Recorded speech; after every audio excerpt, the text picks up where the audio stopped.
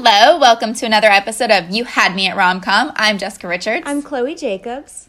And this is the podcast where we talk about your favorite romantic comedies and why we love/hate them.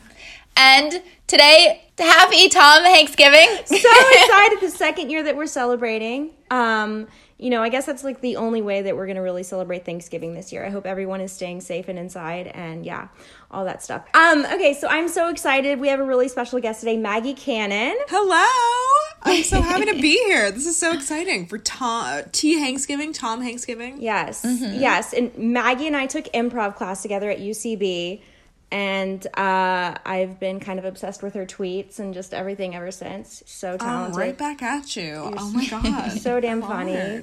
And I just want to say that Tom Hanks, I feel like he's America's dad, right? Like, that's how I feel about him. Yeah. Yeah, definitely. I can't really say that I've seen a movie of his that I've been but I haven't seen this one since the theaters, it was really crazy for me to rewatch. What about y'all? When was the last time y'all had seen this? Oh, I personally watch this movie every year. Same. It's my Christmas Eve movie. Oh, that's amazing. It's what I watch to wrap presents. And for some weird reason, I've never, bought the streaming version. So to rewatch it this time, I was like, you know what? It's great. I love a fall Meg Ryan movie. Meg Ryan in the fall in New York is it's a season of itself. So this is one of my favorite all-time rom-coms. Oh, I love that. I actually just watched it 2 or 3 weeks ago. It was during all that election coverage, and I was getting migraines, and I felt really bad, and I was like, I just need comfort food. And I put this on, strangely. So it's fresh in my mind. It's a total comfort food movie. Oh right? My God, I feel so... Okay, so for me, I've seen Sleepless in Seattle a million times, and I just do not remember seeing this other than in the theaters. And as I rewatched it, I was like, oh my God, this is a charming... How have I not watched this again? I didn't like this the first time. The first time I saw this in theaters when I was, I don't know how old. This is 98? So I was 12? Yeah. I can't do math. Whatever it is, however old I was. I remember not liking it at first and thinking it wasn't very fun. And over the years, it has wormed its way into my heart. And sometimes I think I like it more than Sleepless in Seattle, which is crazy. I do personally like it more than Sleepless in Seattle, which I will second is crazy. I know that's the one that you're supposed to like more.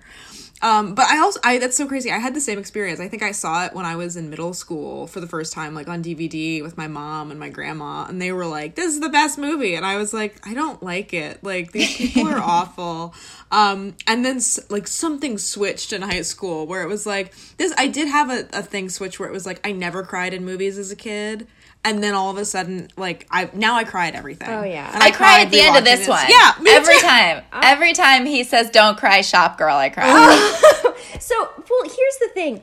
I think I feel the same way in that, I remember when I saw it, maybe because when I saw it, I was obsessed with AOL. I mean, who was not? I had I was Cutie7845. Chloe, we've said this before. I didn't have AOL Instant Messenger. It was heartbreaking. I was left out of everything. That's right. My mom came home one day and said, we have Instant Messenger. I created a profile. I was so excited.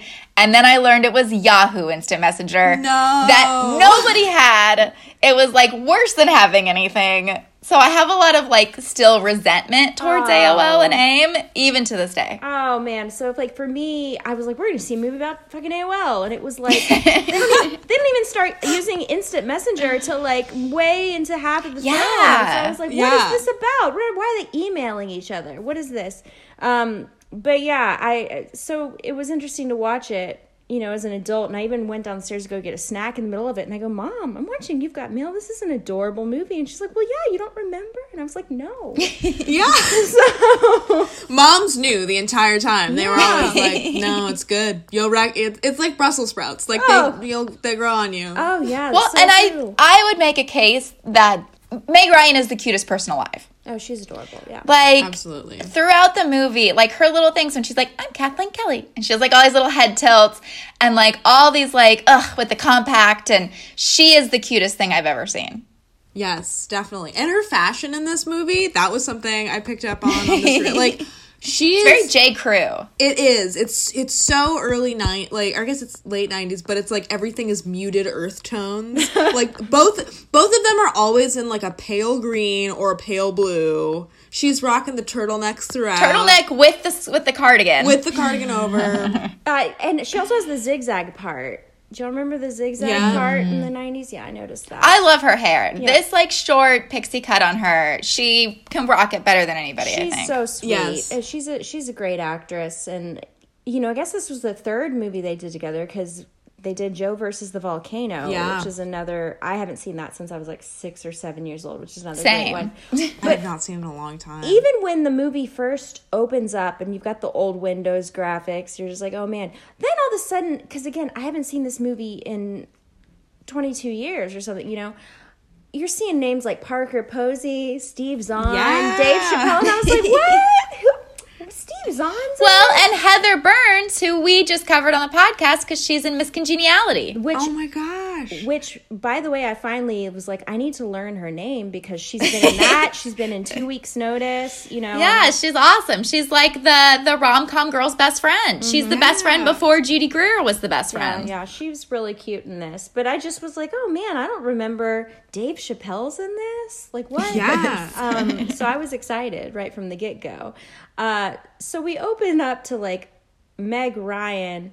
She's, you know, she has like a really great I just woke up face. I don't know what it is, where she's just kind of like, and Greg Kinnear comes in and it's just kind of interesting the way that, you know, she wants to log in to go, like, obviously start her emotional affair.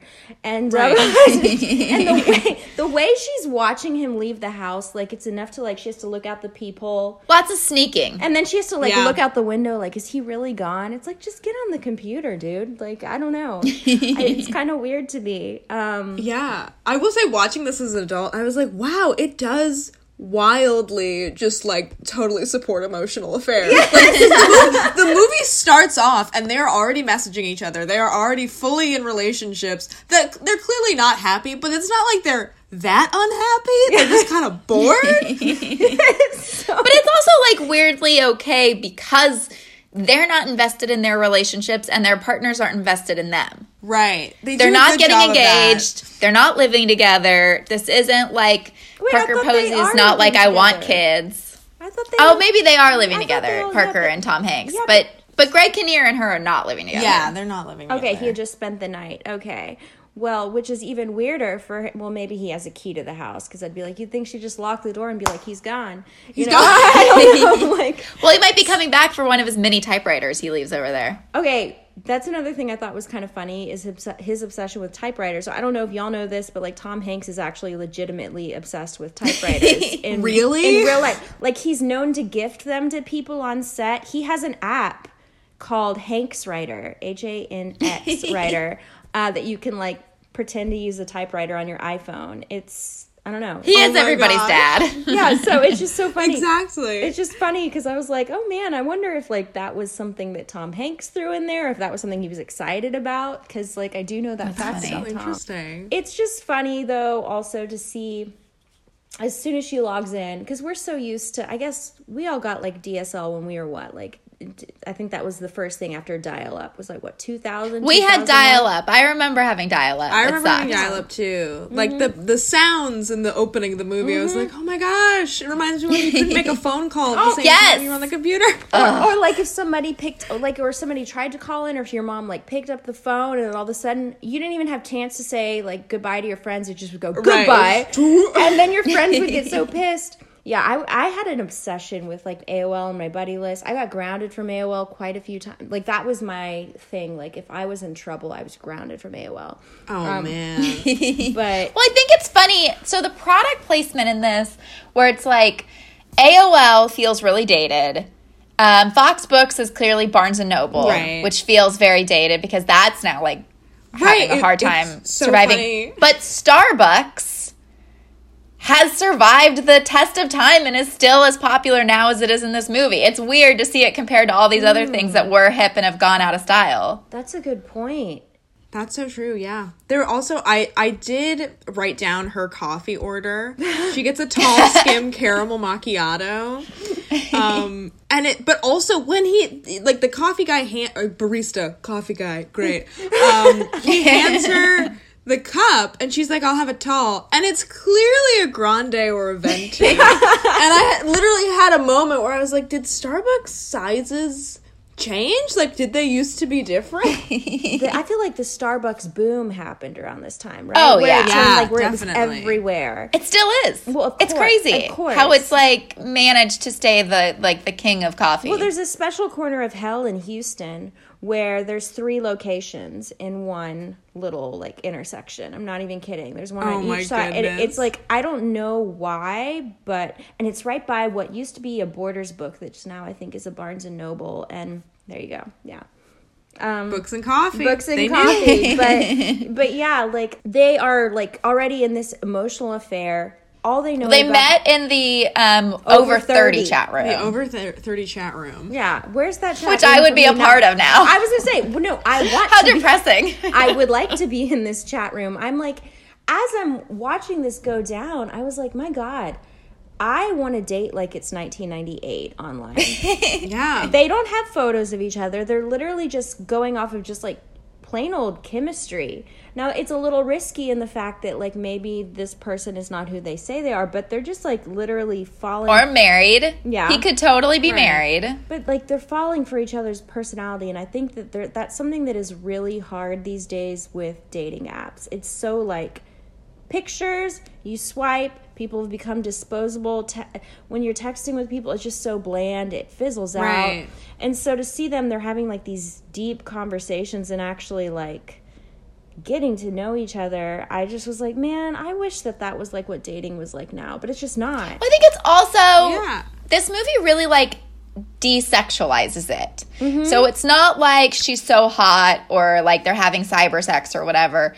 The words that they use to describe her and her mother are like charming and enchanting. Yeah. Those 2 words are said over and over and over again. So it's this like different idea of love. Mm-hmm. Right, being attracted to someone like for their mind first. Yeah. And like they're the cutest person I've ever, like how Meg Ryan, he's like, he says something right before they meet, like she's the most, adorable person or something, and if she's half as attractive as a mailbox, he should marry her. Yeah, but it's again like they're attracted to the mind, and it's like here they are connecting just through email, and they don't even they don't even know each other's names at this point. No, Shop Girl and what is it, NY 152? Yeah, his address. What was y'all's? So I was Cutie7845, which is so hilarious to me because my mom was so paranoid about some kind of a pedophile finding me on the internet. But then when I make my screen name, it's okay, yeah, sure, Cutie7845. That'll attract some... You're seeking them out. Yeah, I know. Do you remember y'all's? Do y'all remember your first? No, because I didn't have it, Chloe. But what was your Yahoo Messenger?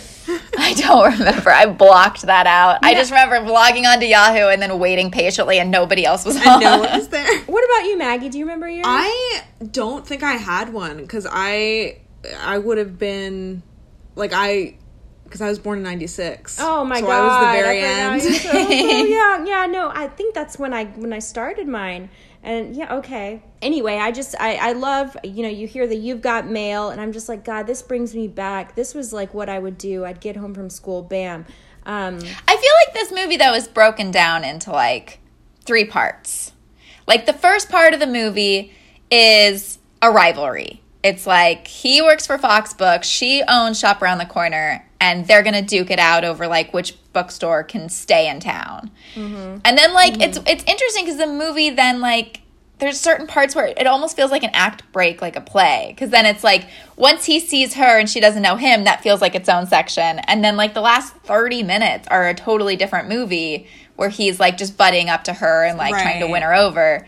It makes the movie feel really long, but I also really find it comforting at the same time that it's it keeps changing. The movie keeps changing parts. And you know what? I also just love, at the Shop Around the Corner, it just reminds me, I used to work a lot of retail, and you do really just like buddy up to the people you're working with. So you love Steve Zahn's character, and then what does Birdie do, the older woman? I totally... She's like the accountant. And she obviously knew her mother, and... Then we've got Heather Burns, who's hilarious. And I love how she's like, obviously fills in Heather on like this blossoming emotional affair. And she says, you know, is it infidelity if you're just involved in email? We just email. And she's like, well, have y'all had cyber sex? And she's like, no, or whatever. And that they just talk books, music, life, or whatever. Non-specific. Yeah, she's like, don't do it. They'll lose respect for you. Yeah, don't do the cyber sex. So she's obviously had cyber sex. Oh, yeah, I love it. I love it. I just love her character. And at one point, I guess Birdie's like, I tried to have cyber sex, and it, like, what did she say? It, like, I got kicked off. Oh, it kept freezing or something. Yeah, something like that. I like her character. I think she's just kind of funny. Well, in the beginning, he says this thing about, like, if I knew you, I would buy you a newly sharpened pencil bouquet of pencils. Yes. Yeah. Which there was this bookstore during COVID times that offered that, and they sold out. They did a whole You've Got Mail line of products. Oh my gosh. And you could buy a bouquet of newly sharpened pencils, and it, like, sold out instantly. What? Wait, how adorable. Wait, who did this? That's adorable. It was I can post a link on our Instagram, but it was an independent bookstore. Which, you know, this also kind of reminds you of, like, the fondness of an independent bookstore. You know, I love Skylight Books in Los Feliz, you know. But I'm not going to lie, I love the smell of a Barnes & Noble. Oh, yeah. Like, everyone has, like, their Barnes & Noble, which sounds dumb because it's a chain, but also, like, Barnes & Nobles are now facing the fate of the shop around the corner. Like, they're all I know. But, like, mine was always the Barnes & Noble at the Grove in LA. It's got 3 levels. I can remember just, like, sitting in the aisles and reading books. Like, but there is something about the smell of walking in and you're, like, just flooded with the smell of, like, brand new books. I don't know. It's just like it's I don't know, it's comforting. And then you can get, like, a pretty shitty coffee cake. It's just like it's mediocre, and then a coffee, and you'll just sit around and you'll just wander around and flip through books all day. I don't know. I have to say that back in the day I used to do that a lot, like in high school, like, you know, go study at Barnes and Nobles. I don't know. It was a thing. So it is kind of sad to think about, like, all those shutting down because of, you know, COVID and all. I know. I just bought books from Book Soup because I was trying to support local. Yeah. Oh, nice. Yeah. Well, we finally have their meet cute, you know. Well, we figure out, obviously. Oh, wait, I do want to say, there's a great thing, too, in the beginning with that Cranberry song playing where it's just showing them. So good. But it's like it shows how they're constantly passing each other in New York, but they don't know each other yet. And then later, they're constantly passing each other in New York, but they know each other and they're avoiding each other. So and then, like, in the third part, they're constantly passing each other, but this time they're friends. It's like there's a great callback to it's just New York is how, you know, there's this amazing energy to it that I wish I lived in New York. What is it? I think we've discussed this in podcast episodes before, Jess, that, like, some of these movies that are in New York where it's like people keep running into each other, and it's like, we live in these huge cities. I never run into the same person, like, ever. No, I would have to, like, if I was in a rom-com in LA, it would be like, okay, I need to stalk their social media and then get a general consensus of where they are every day, because otherwise it would never happen. Yeah, it's like, no, there are people I know who I used to work with who, like, live in my area. I have never run into them at the grocery store. Yeah. And there are not that many grocery stores. Like, that's crazy. It's weird. It's a movie life thing where it's like, really? But I feel like New York is different. I feel like I've never lived there. So maybe I have a romanticized version. But I feel like people say that where you're always running into people in New York. Because everyone walks everywhere. Right. Maybe. I don't know. Don't ruin this idea for me. So they finally have their meet cute, right? Because Tom Hanks is now taking who we find out is his aunt, who is about 7 years old. What? And then his brother, who's like, what, 5? Because we find out his grandfather clearly married some lady and had a baby with her. You know, he's like a 70-year-old, 80-year-old dad. So this child is now his aunt. I don't know. I don't remember that small detail. So when they have this meet cute and they decide to wander into the shop around the corner bookstore, and she's like, "That's my that's my nephew or whatever. I thought she was just joking around. And I was like, oh, shit. This was very popular at this time to point out the fact that everyone was getting remarried. Right.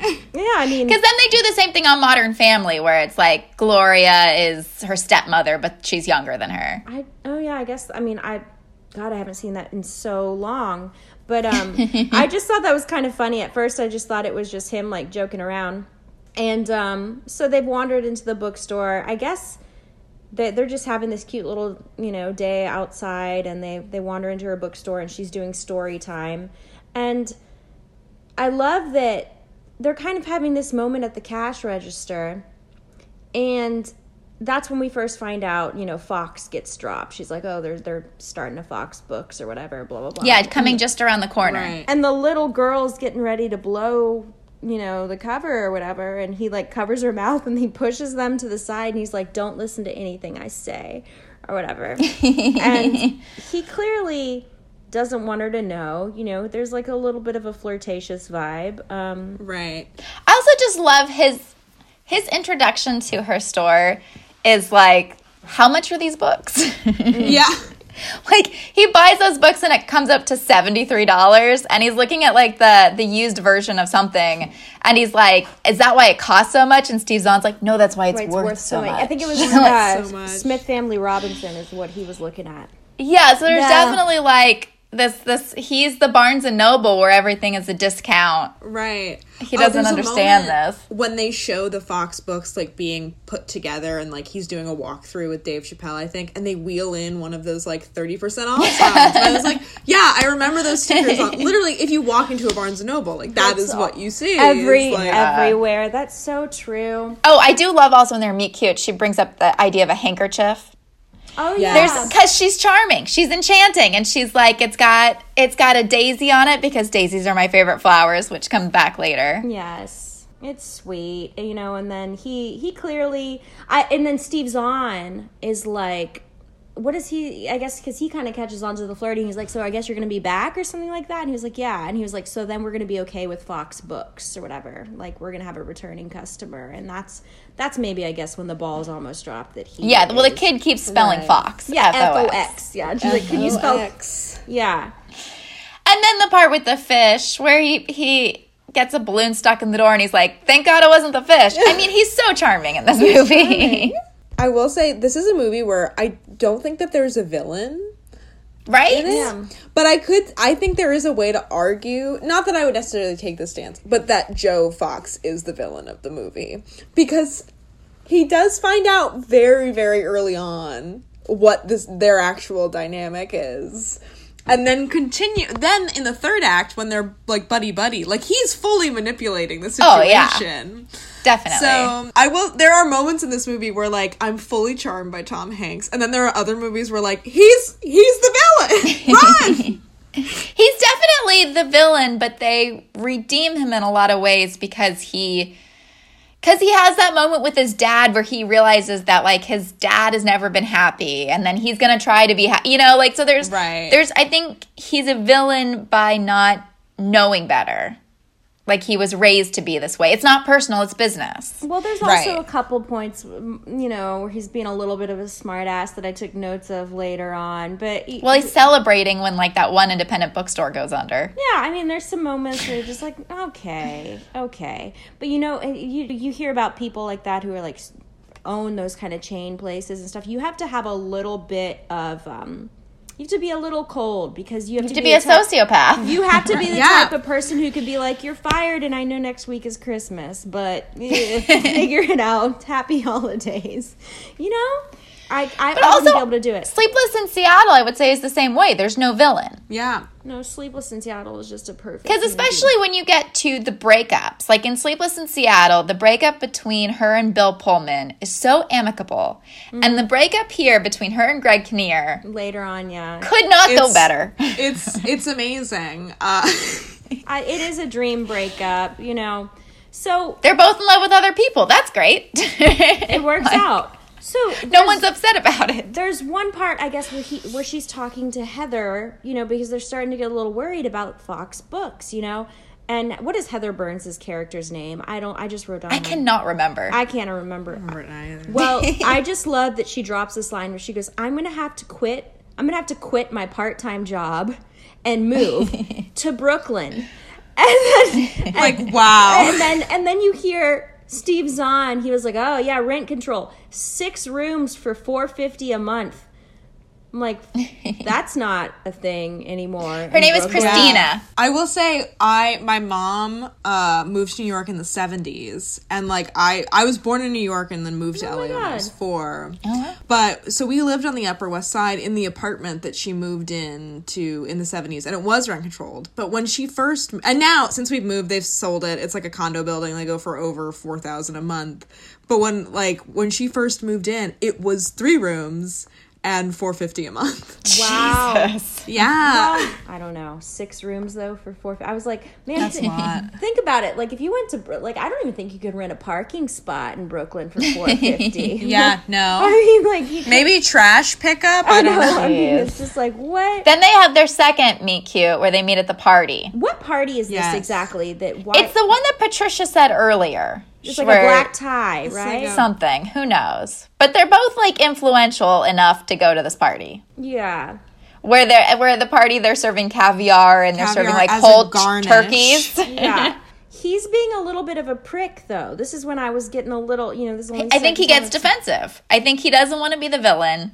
And he knows now the truth is going to come out, so he's got, like, his hackles up. Yeah, at first he's trying to, like, avoid her at the party. He sees her, and he's like, oh, yeah, bye. And then he's like, gotta go to my date, and it was kind of, like, trying to avoid her. Caviar as a garnish has to be the most memorable line from this movie. Amazing.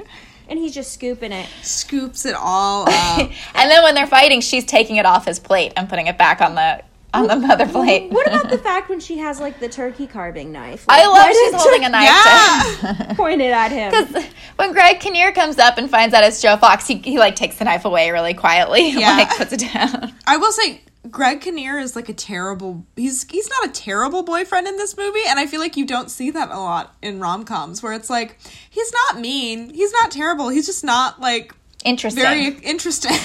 Well... He does immediately. Well, Parker Posey shows up, and she's like a huge fan of his, like some piece he wrote, right? Yeah, he writes for the Observer, and he's the what is it, foremost living expert on Ethel and Julius Rosenberg.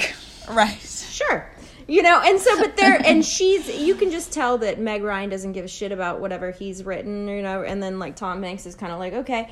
I love when they're starting to walk away after they've met and they're like holding hands and it's like a long, like their arms like outstretched as they part. Did y'all notice that? Like it's like a shaking hand. They don't let go and like arms. Oh my gosh. It's like they have to be pulled away. And I was like, oh, of course, it's just going to work out that way, right? Right. They're going to be attracted to each other's boyfriend and girlfriend because that's how life. But they weren't. They end up not. He ends up being interested in that talk show host. Yeah, who is a step down, I think, in my opinion. I can't remember what that actress is from, but Frasier. Okay, well, I think Parker Posey.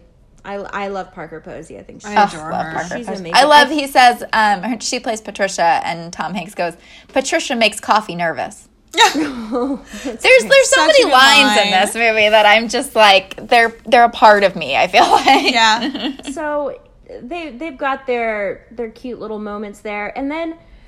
I died because it cuts to him writing an email to her, and the title of his email is, "In case you were wondering, I'm not perfect." And I just was like, that was like that was the subject line. And then he's just going on and on and on. And I just was like, could you imagine getting an email from someone that just was like, "In case you were wondering, I'm not perfect."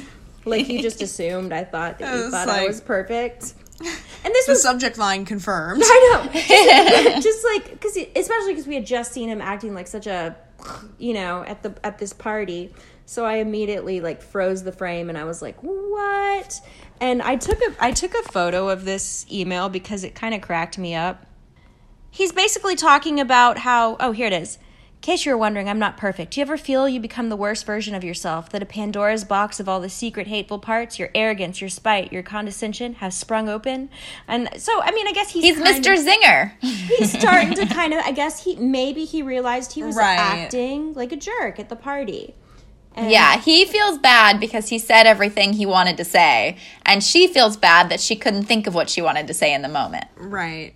Which is such a relatable thing. I remember, like, I think the first time I saw this movie and, like, finally got it, her, like, difficulty with coming up with, like, the right thing to say to someone who's basically a douchebag in the moment, like... Oh, yeah. I still have that. I still am trying to figure it out. Isn't it It feels like a very female thing, too.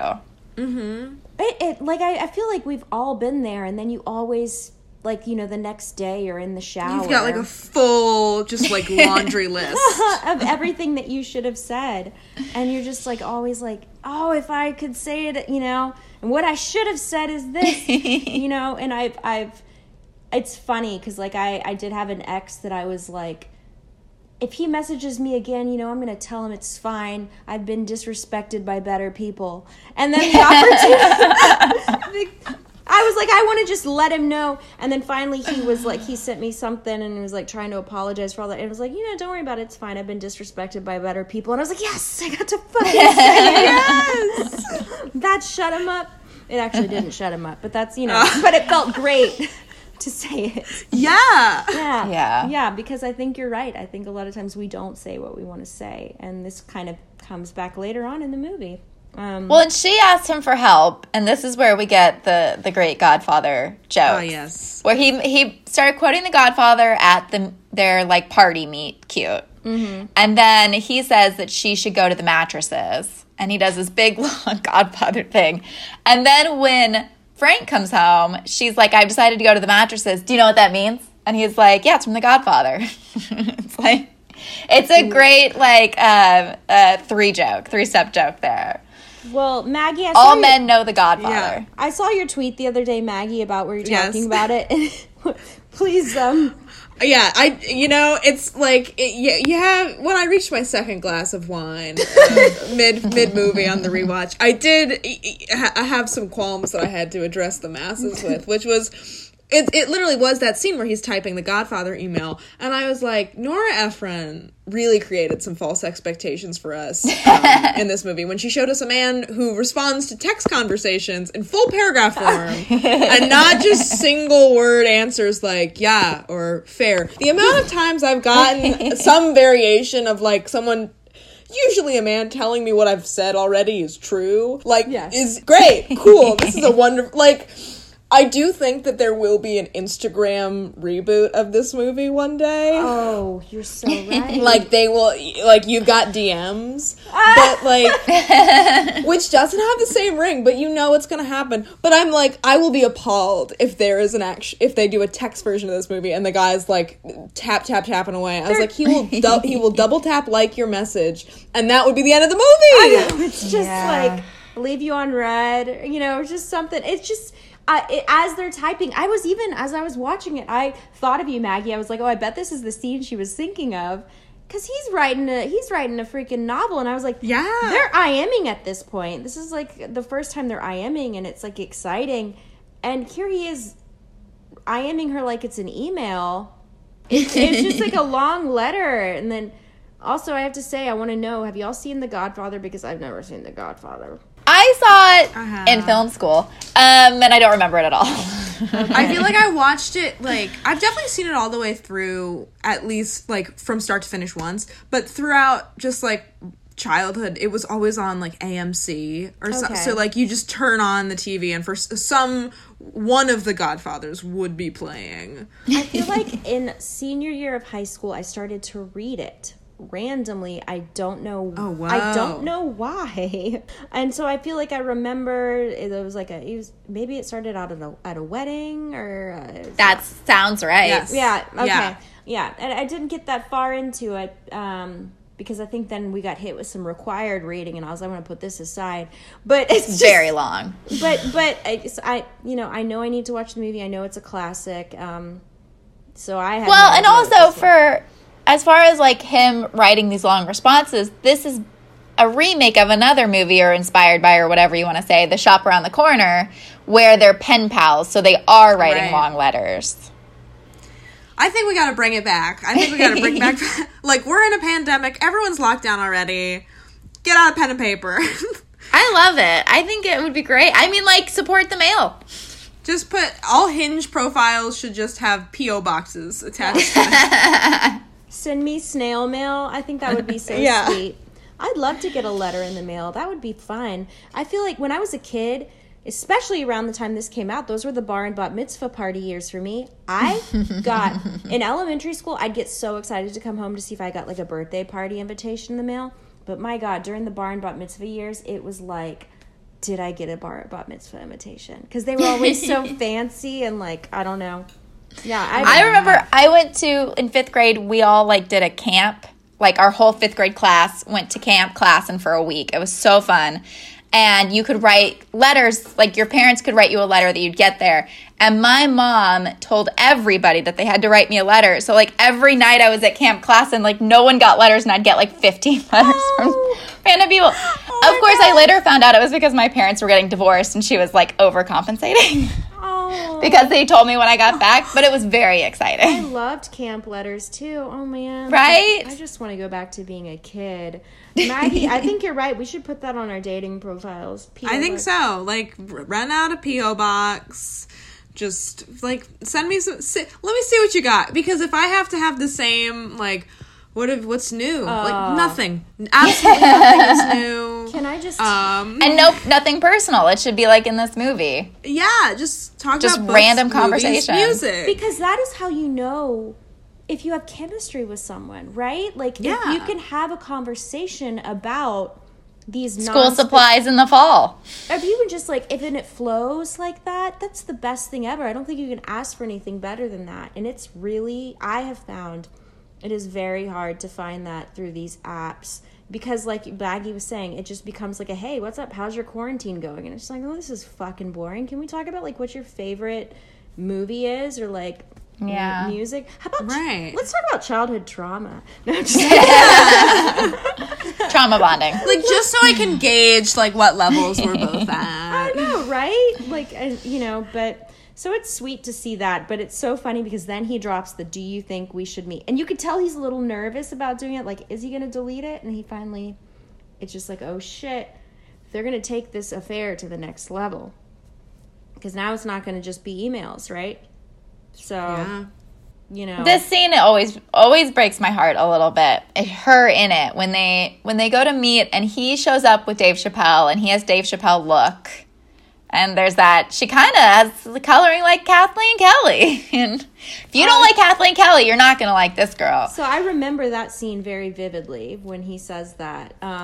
Yeah. Wait, did we already miss the grocery scene? Because I just want to point something out. I hate the grocery. That is the one I fast forward through every year I watch this. I hate that scene. I love it only for the reason, so that grocery store, Zabar's, was like our neighborhood grocery store when I was a baby. Oh, really? In New York, yeah. So, like, my mom used to... I don't remember any of this, of course, but, when I watch it, I'm like, that's where we used to get the butternut squash ravioli that I used to eat when I didn't have teeth yet. Like, yes!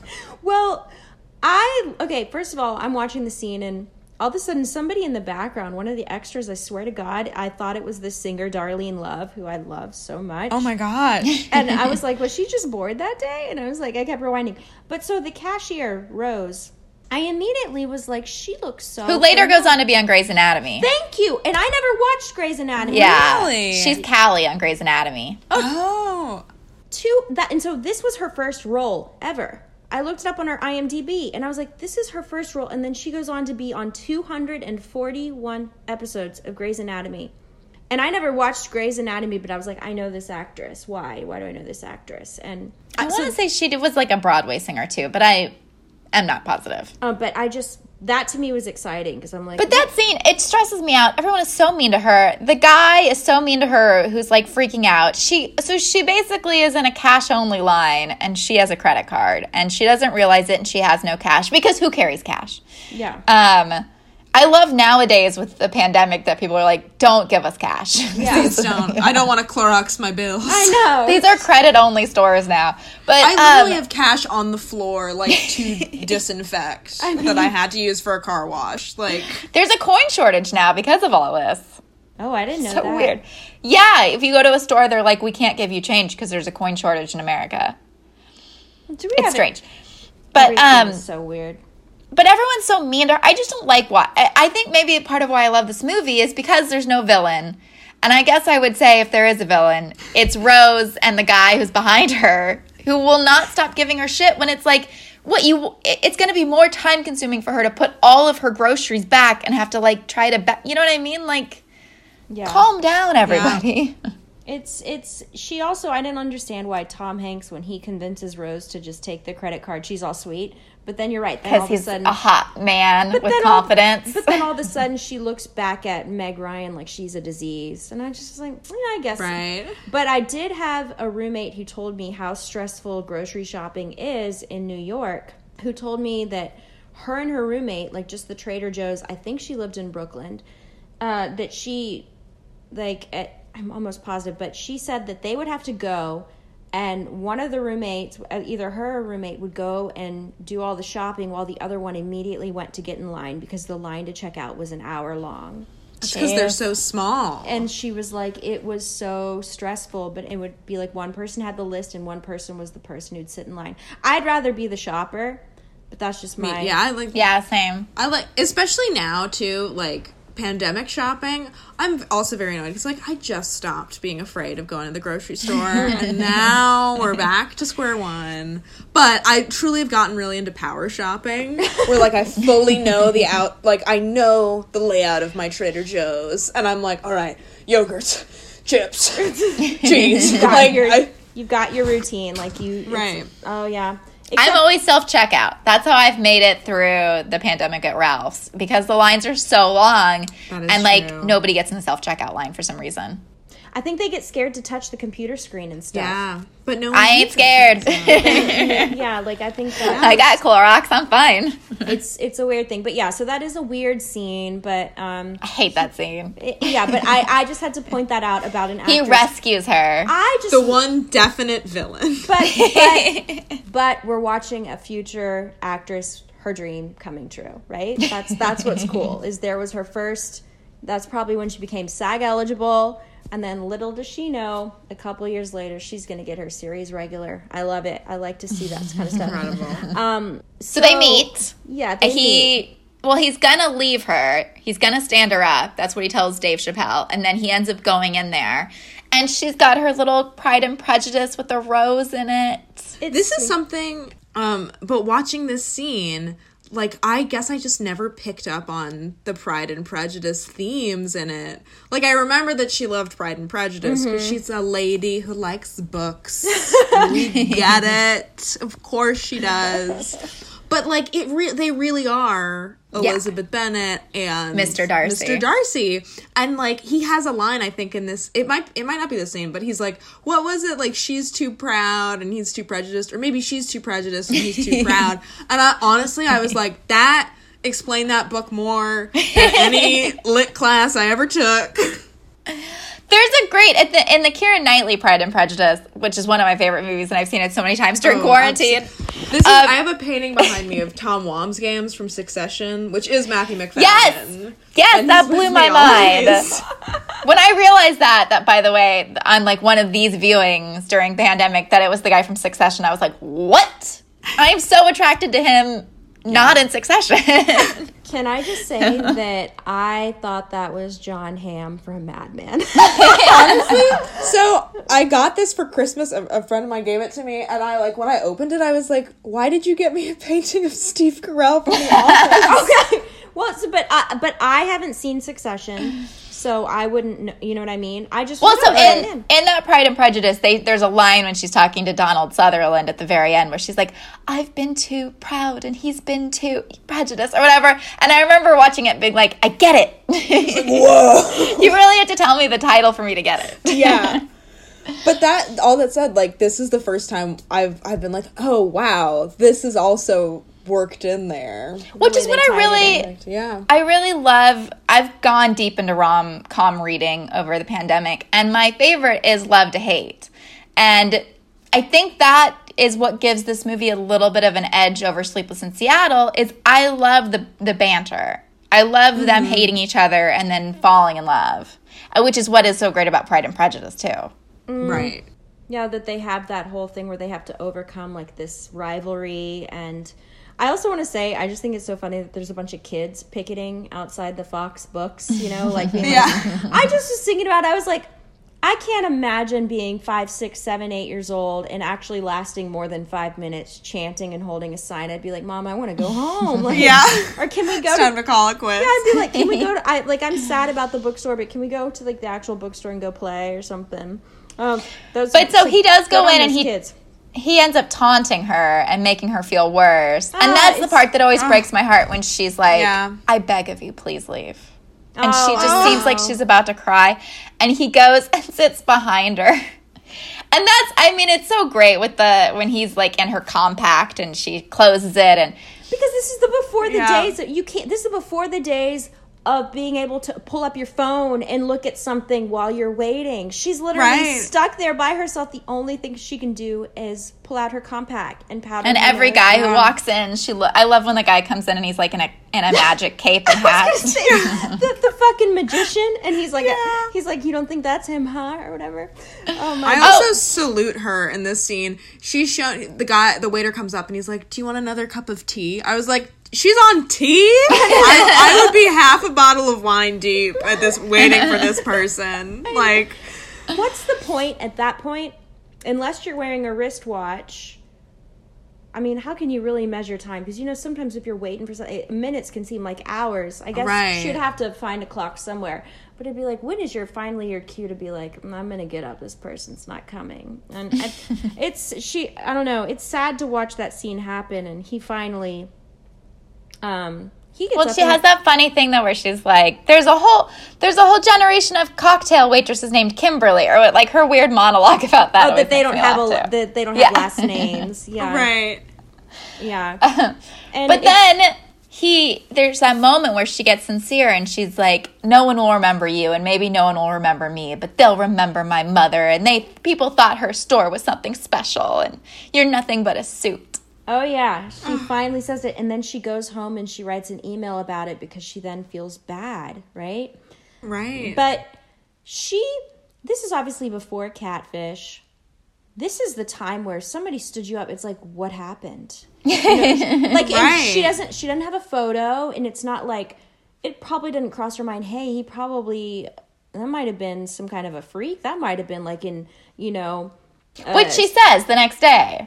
Maybe he got stuck on the subway. Maybe he's in a coma. Maybe his arms can't reach. I love Steve Zahn's like, maybe he's the rooftop killer. I know, but he pulls out the newspaper to tell her that. Right. It's like the because he was captured 2 blocks away. So he couldn't call.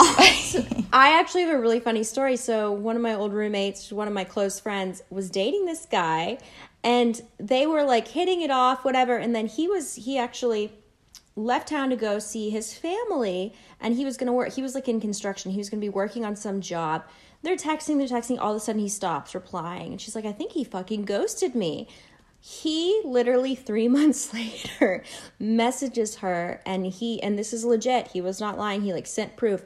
He had fallen off of a ladder and was like in an induced coma because he had like this horrible like head injury and all this stuff, and it was like something horrible actually happened to this guy, and that's why he like stopped messaging her. My God. I thought for sure you were going to say he was arrested and he got out of jail 3 months later. No, he was like, something horrible happened, and he was in the hospital, and he was like, I just want to apologize, like, you know, and she was like, is this for real? And he like sent pictures, and she was like, oh my God. Dang. Yeah, so, but yeah, I do love that that there was never once an option like, hey, this guy might even be fake. It might be like a 60-year-old, you know, disgusting man living in a basement that doesn't, you know. Right. Yeah, it was never like, this is a catfish. But the rooftop killer thing killed me. I was like, he pulls out, it's a headline. He's like, hey, man, I'm just saying the rooftop killer. Could be. Well, she's like, he's not the rooftop killer. And they're like, but what about the time you thought Frank was the Unabomber? Oh, I love that too. Yeah. No reaction. Ryan's like, this is different. Like, It's great. It's great.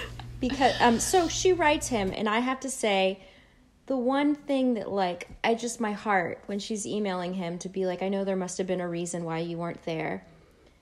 She's like, the odd thing about this form of communication is you're more likely to talk about nothing than something, but I just want to say that all this nothing has meant more to me than so many somethings. So thanks. Like, I burst into tears. I'm just like, I just want to hug her because she's still just like, I know something must have happened, and you know, and you're also just like, oh man, like that sucks, because that kind of thing feels kind of rare, right? That kind of a connection. Yeah. And well, and the fear too, like she says, what if he saw me and he left? Oh, which is kind of what happened. Yeah, but for a different reason. We know it's not because she's not. I know, and then his apology is him just being like, "I'll tell you one day what happened." Yeah, I would not accept that. Like, I probably would still continue to talk to this person. Like, who am I kidding? But I would probably be like, I would email at least all of my friends and be like, yeah, so he said that he would tell me one day. Like, it's like, is that okay? Yeah, no, Maggie, I'm right there with you. Where I'd be like, it is like denial, though. She kind of brushes past it and doesn't face the fact. Because then, like, Heather Burns is like, well, did he say anything about meeting again? And she's like, no. And then she says, what if we're just going to write letters back and forth for the rest of our lives, like something Campbell and somebody else. I don't know. Somebody has published correspondence between them. And again, you know what? And she's okay with that. But I was just getting ready to say, to have something like that is special, even if it's just an online friendship. I have some friends on like Twitter and also Instagram that are just like friends that I love to talk to, and we've never met in person, but they're like people I've met through different like meme accounts or Celine Dion fan accounts. One of my favorite friends, he's this guy in France, and we talk all the time. He's hilarious. But yeah, but none of these romantic, obviously. But still, when she's talking about all these nothings meaning something, it's that like, oh, this could be something. This could be romantic, and that sucks that she's like, but it's okay. I'll take what I can get. Like, if we're just gonna be right. Well, because she's also closing the store. Mm-hmm. Yeah. So she's got a lot going on. So then we have the scene where she's going out on a date with Greg Kinnear. They go to the movies, and I just want to say that I hear that song that's like, let's go to the, I don't know, let's all go to the lobby, or whatever, that they play at the Los Feliz 3, and somebody's like, because they're talking, and somebody's like, can you quiet down? And he's like, there's a hot dog singing. Like, why do I need to quiet down with the hot dog singing or whatever? They get in a fight-ish, and they leave, and this is when they go and have their breakup. Easy breakup. Who could ask for a better breakup than this? It's a fantastic breakup. They're just laughing. You don't love me anymore? And Greg Kinnear doesn't even respond. Like, he like awkwardly shakes his head. And she's like, I don't love you either. And he's like, oh my God, girl. It's like, and it's so easy. And then she's like, is there someone else? And he's kind of like, no, but I mean, maybe that girl at the news station or whatever. And he's like, is there someone else for you? And she's like, no, but there's the dream of someone else. There's the dream of someone else. That always gets me, too. And then they cut back to that song that they had already played earlier that makes you want to just rip your heart out. The soundtrack and the score of this movie. Yeah. Yeah. It's so manipulative. It's Remember. By Harry Nilsson, yeah. Yes. Oh, my God. That song. Because there's one part also where she's decorating the tree, and it's playing that. Yeah. And she's talking about... She's watching everybody being merry and jolly, and she's just like, I'm missing my mother so much I can't breathe, and she's like at this store that's closed. And I just was like, okay, the goal of this scene was to just make the audience cry. Yeah. Like, let's throw in this song. Well, and I think you really get, when especially later when she's like, I hate when people say it's not personal, it's business, because it's personal to me. Mm-hmm. And I think you get that because for Joe Fox, Fox Bookstores is like their business where they're, it's like almost conceptual. They're crushing the enemy. They're succeeding, Yeah. But it doesn't, they're not book lovers. The books don't mean anything. The stores don't mean anything. Once one's done, they move on to the next one. Mm-hmm. And you get that, like, this store is her last connection to her mother. Yeah. And she had this dream that, her mother built the store and left it to her and she'd leave it to her daughter. Yes. And... Yeah, the Christmas tree, it feels like she doesn't have a tree in her apartment. She has the tree in the store with all the family ornaments. And it really is just so heartbreaking when the store closes because it is personal to her. It's her home. Yeah, and then even when she first meets Joe and she's talking about how she wants to one day pass it on to his daughter, he's like, how old is your daughter? And she's like, oh, I'm not even married yet. And you're just like, oh, man. Yeah. Man. She's so lonely. I just think it pulled at my heartstrings. I just was like, and then again, the music, like that song.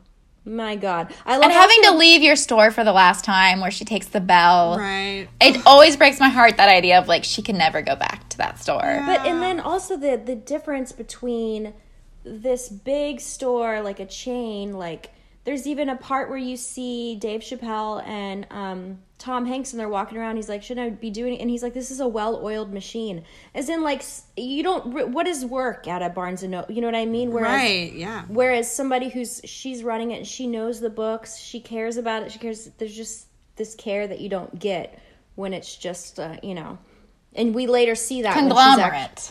And we see it later when she's actually in the Fox bookstore and a customer is asking one of the Fox Books employees. Who's Chris Messina? Chris Messina. That baby Chris Messina. Wait, Chris Messina? What? He is the love interest on the Mindy Project. Okay, I did not watch the Mindy Project, but again, another actor whose dreams came true, which I am here for. I don't even think he's credited in the movie. Really? I was just looking that at one the credits. line.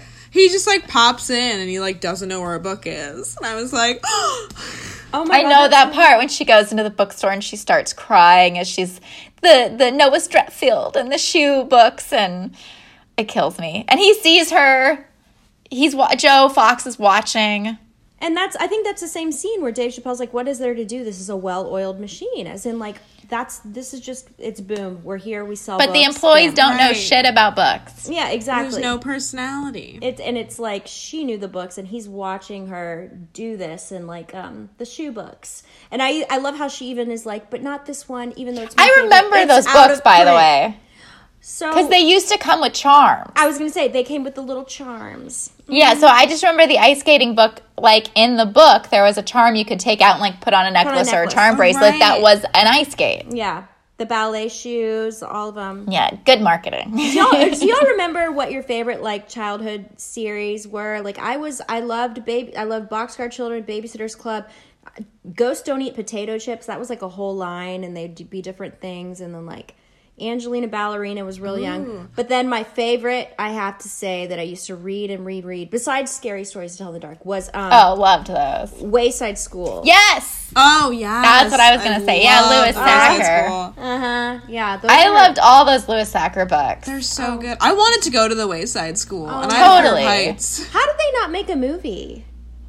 I guess I it'd be don't kind know. of weird. There's not really one major But I plot feel like you could line. make an animated movie about it. Or like a little cartoon series, right? Maybe there was. I just don't remember. But those, man, I used to just, I have a niece now, and I found an old book. Like my mom, we've been going through storage, and I found all the Jolly Postman. Do y'all remember those series? Yeah. No. I found all those where you can actually like open up the letters at the postman. Yeah. Oh, I do remember that. Those were so fun. And I was like, oh, I want to, because I found the one that's the Christmas one. I was like, I want to read this to Izzy this year. Yeah. Yeah, there's something special about Christmas. I mean, not Christmas. Well, yes, about Christmas, but about children's books. And she says that. She says, like, when you're a child and you read a book, it becomes a part of you in a way that reading never does later. Yeah. Right. That's why she loves selling children's books. Yeah. Like looking at the shop around the corner, like watching, like seeing books in the background. Like there were moments in the movie where I was like, oh my God, it's Miss Spider's Tea Party. Like I remember that one. And then there was like Maisie the Mouse. Like I had so many Maisie books. What about Arthur? I mean, Loved Arthur. I mean, how could you not love Arthur and the series? God, but it's so true though. Like it's different than like a TV show that you used to watch or like because Yeah. there was a book, my favorite book when I was a kid is called The Lucky Yak, which is this bonkers story about a yak who is so rich. He becomes really successful early in life, and then he's bored, and he sees a psychiatrist who tells him, like, babysit my kid for a minute, and when I get back, I'll tell you, like, what to do with your life. And he babysits the kid, and it's such a disaster that the yak is like, never mind, I like being rich and not having anything to do. Like, crazy book. But it was my favorite when I was a kid. I love that. And it's out of print. And for every single baby shower I've been to for all of my friends, I've ordered them a used copy of that book. That's so great. Where I'm like, sweet. I don't know if anyone likes this, but I love it. You need to post that picture to the Instagram feed because I'm going to want to remember that one. It's the best. I had a book. So we were going through all this old stuff, and I found one that I guess my child psychiatrist, must have given to my parents, and it's called Shelley the Hyperactive Turtle. And it's like a book. And I signed it to myself at the beginning, and I wrote, "Hi, Chloe. I hope your problems get better. Love, Chloe." Oh my God. I love baby Chloe. That's adorable. So sweet. It's so sad. There's one part in the book where you see him and he's got an EEG, like where all the little things on his head, he must have been having his brain waves checked. I mean, it was clearly a book that's like supposed to give to your kid when they want to know why they've been put on Ritalin. So, yeah, that's pretty funny. So, but yeah, the Yak book, I have to check that out. But oh my God, I'm going to die. That is so funny. Like, I love all this. So, yeah. I love the scene. I mean, it's so sad, but there's just this one part. So the lady comes in and she's crying to Meg Ryan about how she's been going to the store forever, right? She's like, your mom gave me a copy of Anne of Green Gables and told me this and this. And she's weeping, and then I hear somebody in the background go, why don't we bomb Fox Books? Yes. Picketing hasn't worked. Like, just a little terrorist attack. Yeah, why not? Well, there's also that girl earlier who comes in who's an author and says that she'll do her signing there, and then later Birdie sees that she's doing her signing at Fox Books. And it's like, that's the sign that it's over. Yeah. What was the title of that book? Because it was kind of hilarious to me. I took a picture of it because I have it right here. It was the geometry problem from hell and other catastrophes of my semi-life. And she's a traitor. She also did the algebra hysterics. Yeah, book signing. But Birdie's like, it's over. And then again, remember that song is playing, and it's just right. Mm-hmm. Well, I love Birdie says it's brave to close the store because you're like thinking of a different life. That's brave. Yeah. Birdie's great. Yeah, I know. Birdie. And she dated he ran Spain. Yeah. I love how she's like, he ran Spain. He was busy. It didn't work out. They're like, he ran Spain, like the country? Okay. And then Tom Hanks and Patricia, they get stuck in an elevator together. And that's where their relationship unravels. Because everyone is like, there's that great moment where it's hours later and they're like, if I ever get out of here, I'm going to call my mother. If I ever get out of here, I'm going to propose. And Parker Posey's like, if I ever get out of here, I'm getting my eyes lasered. Priorities, honestly. And then she starts freaking out about her Tic Tacs. Where are my Tic Tacs? I hate the idea of being stuck in an elevator. I think it's only happened to me once in my life. Oh, I used to be like deathly afraid of elevators. I lived in an apartment building with 12 floors like my entire childhood, and I walked up the stairs every day because and it wasn't even like general claustrophobia. It was specifically elevators. They're terrifying. Yeah. And I still like I'm fine in an elevator now, but like there's still a moment where like if it's a pause too long before the doors open, I'm like, okay, let's gonna move on. Did y'all ever see the video? I think it happened in New York of the guy who was trapped in it for 3 days. No. Why would you tell me that? It's like a video if you look it up, and then like it's fucked up because you see that people come and service all the elevators except for his. I think there was a major lawsuit. He could have died, right? I think he happened to have bottled water. It's one of the most horrifying things I've ever seen in my life. I can't even imagine. I would be petrified. I wouldn't make it. Hell no. I would have died in there. Well, they break up, and then when they're writing to tell each other all this stuff, I do love, she says, my store is closed, and in a week it'll be something really depressing like a Baby Gap. Another chain. Because, she hates chains. Another chain, and then on top of that, insult to injury, a Baby Gap, and she's single, no kids. It's too much. It's all too much for Kathleen Kelly. This poor girl. Like I know, she says it feels like my mother has died all over again. I'm telling you. And then there's still 30 minutes left in the movie. Because it's the third act. It's a whole different story now. Because he knows, she does not. This is when he becomes a full sociopath, but it ends happily. Well, he has the conversation with his dad where he realizes that his dad is, like, never looked for love. Has never even, like, has only dated women for, like, convenience and hasn't even, like, sought a happy life. And that makes him realize he doesn't want to be like his dad. And then he starts pursuing Meg Ryan. And he just drops by her apartment with a bouquet of daisies. Because daisies are the friendliest flower. And she's like, I've got a cold. And, like, does, like, this cough on the little machine. It always feels like in the beginning, like it's a fake cold, and then you realize it's a real cold. Becomes a real cold. But then at first, I thought that's what she was doing. And right? I was like, oh, could you imagine doing that now and being like, I got a cold? Somebody like, does she have fucking COVID? I know. Like, you can't. It's been a year of, like, excuses. You can't make excuses anymore. Because, like, I'm sick is the top excuse. And now it's like, I'm sick, but... Like, not with sick. Like, you can't take a sick day anymore. No, but yeah, at first when she did it, because it's like, again, I haven't seen this movie since it came out, and I was like, is she about to fake it? Oh my god, it always feels fake, and then you realize she's like stuffing tissues into her pocket, that it's real. Yeah. Also, if I was him, I would have been out of that apartment in 5 minutes. And, like, she's clearly ill. Like, she's sneezing all over the daisies. But he comes because he heard she was ill. Yeah. And instead of bringing her soup, he brings her flowers. I guess I didn't hear that she knew that she was ill. I guess I might have been. So George works at Fox Books now. Mm-hmm. Oh. And George told him that she's sick. Okay, I totally missed that. I might have been... I've seen this 1,000 times. I might have been in the middle of, like, typing up a note about something else that I was like, what? That I missed that little part, but... And he's starting... I do love the idea that he's like, okay, I fucked everything up.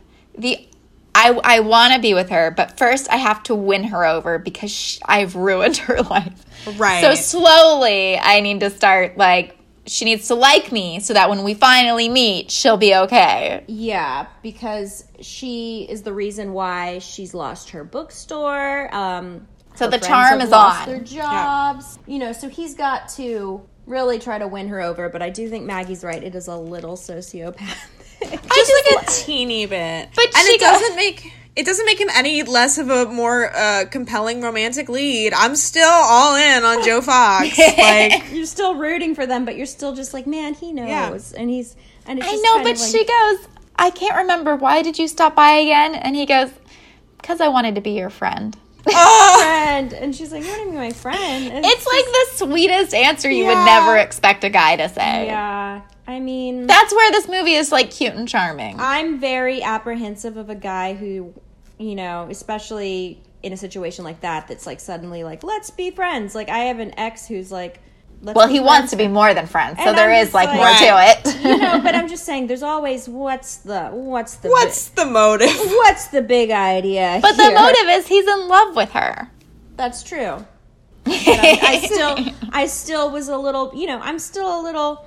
Like, that is a little weird that why doesn't he just fucking tell her? But you're right. And he keeps pushing for more information about, like, that guy she was meeting that night. Which is also kind of a little bit like, he knows that she's crazy about NY 152, right? Right. Mm-hmm. It's a little bit of like tell me how great I am, but you don't know that you're telling me how great I am. You know what I mean? It is that 1,000%.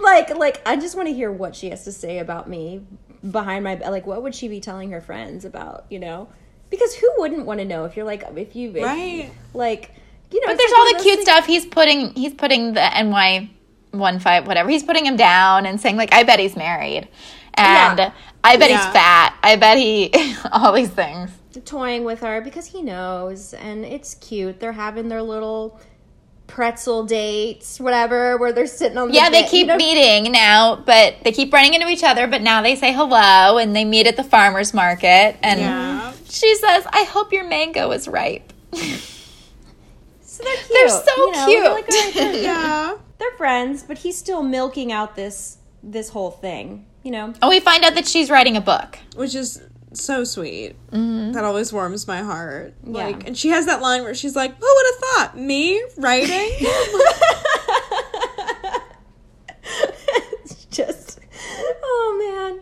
So it's cute. Like, how many times do you think they met up in person. I mean, there were a couple of different meetings of them. Probably like 3 or 4 times. Yeah, that's a lot of times for him to be pretending. He's just laying a little bit of groundwork. Right? Yeah. It's a lot of times of him knowing and not. I don't know. And then he sets it up so that they'll have, do you want to bump into each other here on Saturday for lunch? And at the same time, he's online saying, let's meet Saturday after lunch. Mm-hmm. Which, again, a little bit sociopathic, but also very cute. So they meet up, and they're having and he's, again, still kind of like, what does he say? That we'll meet up in something for the rest of our life, you know? And oh, God, that line, it's like, I see a movie, get a cup of coffee for as long as we both shall live. Yeah, so right before she goes to meet NY152, Tom Hanks walks her to her door, and he says this monologue that always kills me, where he's like, what if I hadn't been Fox Books? What if you hadn't been Shop Around the Corner and we had just met, and I would have asked for your number, and I wouldn't have waited 24 hours to call you, and yeah, we would have, that whole thing, and it's just... Well, okay, if you were obviously for him to say it, he knows that he's getting ready to meet her as NY152 in 20 minutes. But he's also like, am I enough? Am I enough as is? Like if she knows this guy and she knows me, is it enough just to be me? I would just be so confused at that point, and I'd be like, is this motherfucker really doing this? He knows I'm getting ready to have my big date. Right. And now he's throwing this out, but what about me? I'd be like, my God, you're going to get me all in my head before I meet NY152? Which obviously we find out later is him, but still I'd be like, man, now I'm all nervous. Yeah. And now I'm all confused because maybe I do have feelings for you, which... I don't know. He's being cute, I get it, but it's a little bit... Well, it's not even cute. I feel like it is him being vulnerable. I feel like in that moment he's really putting himself out there, where he says, like, how can you forgive this guy for standing you up and you can't forgive me for putting you out of business? Right. It's a hard thing, y'all. Like, I mean, what is... How would you feel? I don't know if I'd be able But he's putting himself on the ledge. That's his vulnerable moment of being like, I'm telling you, I really like you, and I fucked up. Yeah. He better... But in a Tom Hanks classy way. He better help her open up a shop around the corner, like in a different neighborhood. She's going to be writing books. But still, the legacy. Get her an online shop. Yeah. I bet she'll write a book. She'll write a book called The Shop Around the Corner about a magical bookstore. Where there's twirling. What is she going to do with her days, though? Right. I know, but I'm still just like... Okay. Right? Be in love. Everybody, this is Walk just a Brinkley. Reminder. Shop local, right? I just want to say that because it does rip my heart out to think about this. I'd rather shop at the little shop around the corner. Yeah. Than at Fox Books. Where they don't know the shoe books. Forget that place. Yeah. Okay, but yeah, anyway. So, here comes the grand reveal. Oh my God, Somewhere Over the Rainbow plays. And Another that's, Harry I always Nilsson start song. losing. Yeah. A lot of Harry Nilsson in this movie. But they didn't, I made a joke on Twitter earlier because it cracked me up. They're using a lot of Harry Nilsson in this, but there is one song that I guess it's called You're Breaking My Heart or something, but it's actually the lyrics are "You're breaking my heart and you're tearing it apart, so fuck you." It's like the first part of the song, and I was like, it's like "You're breaking my heart," yeah. So fuck you, and I'm like, oh man, they should have thrown that in here. Yeah, wouldn't be a PG-13 rating. Anyway, so she guesses it because of the dog, you guys. Brinkley. Mm-hmm. And then she sees him, and then she has every emotion on her face. This is where it's like, she's such a good actress. Because I cry because of her. Yeah, like, the music gets me going. I'm like, I'm ramping up. But then when you see her, she's like excited, and he does that little half shrug. Like, I hope you're not... Is this okay? Yeah, I hope you're not mad. And she's like excited, and then she thinks, and then she's sad, and then she starts to cry, and then she like starts laughing while she's crying. And it's just like... every emotion. Can I just say that I got a little frustrated? I was like, kiss already. Because there was a part where they're just like standing in front of each other. I was like, this is the longest time people have realized they liked each other and they haven't kissed. They're just like examining their face. I know when she says, I wanted it to be you. I wanted it to be you so badly. And then he said, don't cry, shop girl. I love it. And then my laptop is fully covered in tears. It's so sweet, you guys. I can't remember. So also, I want to say I was, as soon as Somewhere Over the Rainbow started playing, it's kind of funny because throughout the movie, I guess there were a couple times instrumentals. I was like, am I hearing Somewhere Over the Rainbow? Like, I kept hearing, the part, just like strings or something. So I was like, I wonder if they sampled that throughout the movie. But, my God, when they really did some, good work with the soundtrack. I feel like back in the day, I don't know if I've really had this experiencing watching movies nowadays, but soundtracks in, the 90s especially. Oh, yeah. Well, Sleepless in Seattle. Oh, don't get me started on that soundtrack. But it's the same idea. I mean, it's both Nora Ephron, but it's like... These two movies are such great companion pieces because they both have these throwbacks to An Affair to Remember and A Shop Around the Corner, and then they have these throwbacks to these classic songs, and it's just they're both they're so comforting and charming and enchanting and all those words. It's enchanting, the word of the movie. Enchanting. Mm-hmm. And it's just God, the music, and they have a really sweet kiss, and then Brinkley's I hate that the dog jumps all over them because it just feels like a bad training moment where there's a trainer off stage doing something, And it's but it's sweet because now the dog's a bit much. They're gonna be a family, and it's great. And and then it types out the end. So I know, and much like in Pride and Prejudice, they're gonna be very rich. Yeah. Oh, well, there you go. Money is not gonna be a problem. Nope. But which is a great thing in any a nice rom-com. lining. So it's okay that she didn't go, she went out of business. She's going to write, and she's going to, they're going to spend do their his money. thing. Spend his money. There you so go. This movie was nominated for 1 Golden Globe. Meg Ryan. Oh. She got nominated for Best Actress in a Comedy or Musical, and she lost to Gwyneth Paltrow for Shakespeare in Love, who then won the Oscar.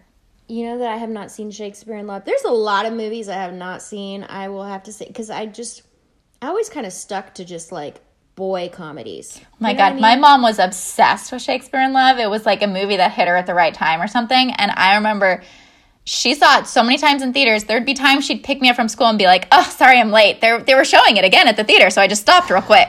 She was obsessed with it. That's so cute. I know, for me, it was comedies and scary movies.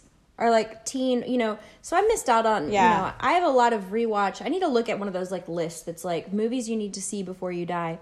Which my dad, if there was a good drama that he's I'm taking the family to go see this, obviously. Or then my dad is a spaz about all of the classic Hollywood movies. Mm-hmm. So I've seen a lot of those, but there's still some that he's Chloe, how could you have never seen, Lawrence of whatever, and I'm just okay. I've never seen it. It's just there's a lot of stuff, but well, I still can't believe Chloe's never seen Pretty Woman. That's the one that kills me. Whoa. Because that was growing up. I could recite the movie right now to you. I've seen it so many times. It was rated R, you guys. My parents were very backwards, and that a movie could be rated R and not even be half as bad as a movie that was for some odd reason PG-13 but had worse content. So it was just the stuff I could and couldn't see, it just never made sense. And then I just never was I need to watch Pretty Woman. I was we're going to watch it eventually, Jess, for this. I know, I love it for this so podcast. And I love this movie so much. So what would y'all say if you were to compare this to Sleepless in Seattle? Are y'all both, you've got male fans over Sleepless in Seattle? I don't think I can pick one, honestly, because they serve different needs. Okay. I do agree that they serve different needs. But I do think I am more of a You Got Mail fan. That, if I had to pick one for okay, what is the comfort movie robe that I want to put on tonight, it would probably be You've Got Mail first. There's a lot more. I do like that they're together in it. Whereas in Sleepless in Seattle, I love Sleepless in Seattle. And that was a movie to me when I was growing up, when I would have to go visit my dad or visit my grandma or whatever. I'd always bring that DVD and I was I just need to watch this. It'll make me feel better. But the fact that they don't meet till the end is always a little bit of a bummer to me. And in this one, I do just love watching them interact the whole time. But I love them both. I can't choose. they do follow the same theme of Meg Ryan leaving other men for Tom Hanks thanks to her dial-up connection. Because one's the phone, the other one's email. She's always out of there. Well, I think for Sleepless in Seattle, and she writes a letter in Sleepless. Well, that one's more like of me sobbing my eyes out, and the music in that, like, really will get me. And I think I've seen it so many times that movie just, oh my God. Whereas I could see this one being a little less weepy, you know? It's not as like, oh my God, is this going to work? It's a little more lighthearted, although there are still some sad parts in here, don't get me wrong, or parts that, like, you know, I think Sleepless in Seattle is more his movie, and he's so charming and lovable and amazing in it. And I think You've Got Mail is more her movie, and she is unbelievably cute. Yeah. That is, you hit the nail on the head right there. Exactly. Because if I had to pick who do I want to marry, Sam in Sleepless in Seattle or Joe in this one, I mean, it's Sam. Yeah, absolutely. Again, Joe Fox is a sociopath. It's like, you're so right, because Sam has like this heart, and that's why she falls in love with him, is because, you know, and he's funny. He's really funny. Talks about magic, and you just, you know, and she could peel an apple in one slice. Oh my God, you guys, I'm gonna. Oh my God, and then the strings. Oh my God, I'm gonna rewatch that. I know, I love in that movie where he's like, Doctor, her first name could be Doctor. I just love him so much. I'm gonna rewatch that. But he's so much more attractive in that movie, I think. Yeah. Whereas this one, Maggie's right, it's a little sociopathic, a little more, you know, he's a tad. Yeah, and you're right, it's Meg's. Whereas some people look at Sleepless in Seattle and they think Meg is a psycho. They're like, she's literally following around. They each had their moment to be a little bit crazy. Just watching from, like, when she's just like watching him with the kid. I feel like that needs to be one of those films that somebody takes it and they put scary music. And make totally. And she's like hiring a PI to investigate him and get photos of him. Yeah. So if for those listening, I think last year's Tom Hanks Giving episode is on Sleepless in Seattle. So please, if you have not heard it yet, check it out, because Jess's husband Brad is actually the guest, who is like a Tom Hanks, who is the nicest guy I know. Yeah, he's the nicest guy in the world. And oh my God, Maggie, I'm so glad you got to do this. This is a very special holiday episode. Happy Thanksgiving! Happy Tom Hanksgiving! Yes, and also, Maggie, do you want to shout out your social media and all that? Oh, yeah. I'm at Magstagram on Twitter and Instagram. It's MAGZ and then Stagram. Threw a Z in there to be a little bit confusing for people. Love it. And also, one of my favorite tweets of yours, I have to say, is that one about Chris Evans and the turtleneck. Because I'm sorry, you brought. Oh yeah. I'm sorry. What did you say? He looks like the Bratz. Chris Evans in Knives Out, the blue sweater that he wears is the same as Cameron the male Bratz doll. I have a tweet where I compared the two. I think that's like the only tweet I've had that's like gone like viral. Yeah, so funny. So like. Fun.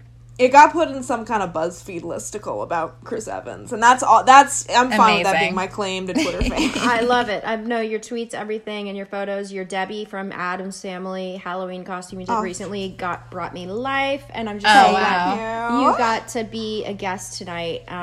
Thank you so much for having me. This has been so much fun. So much fun. It's just been a joy to talk about. All the joy that is You've Got Mail with both of you. Yeah. I know, and I hope everyone has a good Thanksgiving. This year kind of sucks. You know what? Brighten it up. Put on You've Got Mail.